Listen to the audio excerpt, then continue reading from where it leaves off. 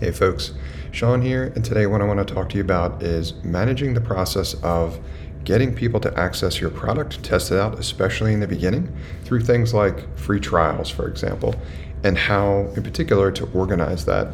So, most users these days are familiar with being able to access products and try them out, especially on the earlier side, especially if they're going to be low-touch, micro SaaS type applications, and most are looking for opportunities to kind of try before they buy, so to speak. So I would say a good rule of thumb is the more low touch your product is, the more likely users want to try to actually experience it before they ultimately pay for it.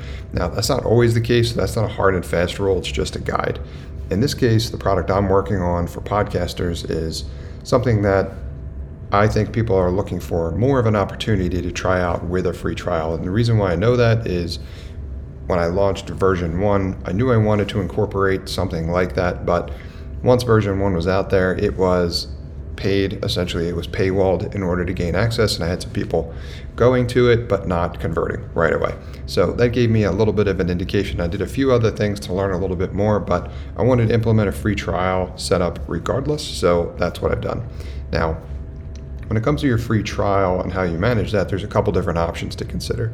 There's, do I just let people gain access to the product seemingly immediately?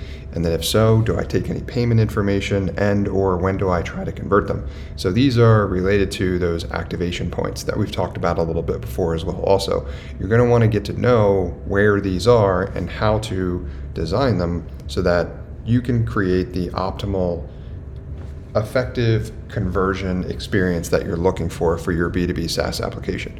So for me, in this case, what I set up is I gave them a couple of days free trial to essentially have unobstructed access to the application so they can use it as much as they'd like for a fixed period of time. And I didn't ask for any type of payment info, and that should also lower the barrier to getting people into the product, which again, at the moment, is my primary objective.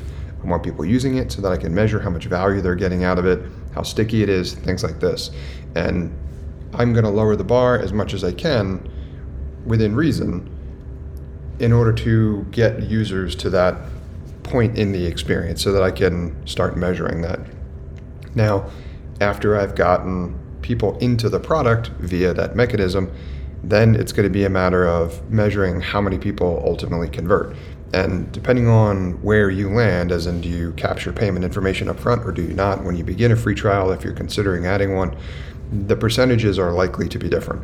As in, more people, I believe, percentage-wise, are typically likely to convert if you take payment information up front, but that also might lead to a lower volume of people using your product. So the barrier to entry is going to be higher.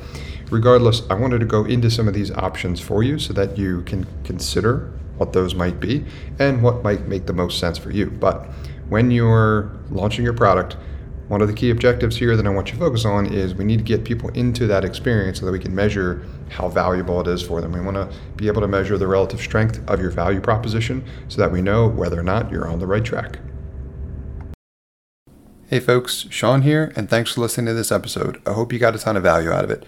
If you did, I'd encourage you to also sign up for my free 5-day email course about launching a profitable B2B SaaS application for less than $750.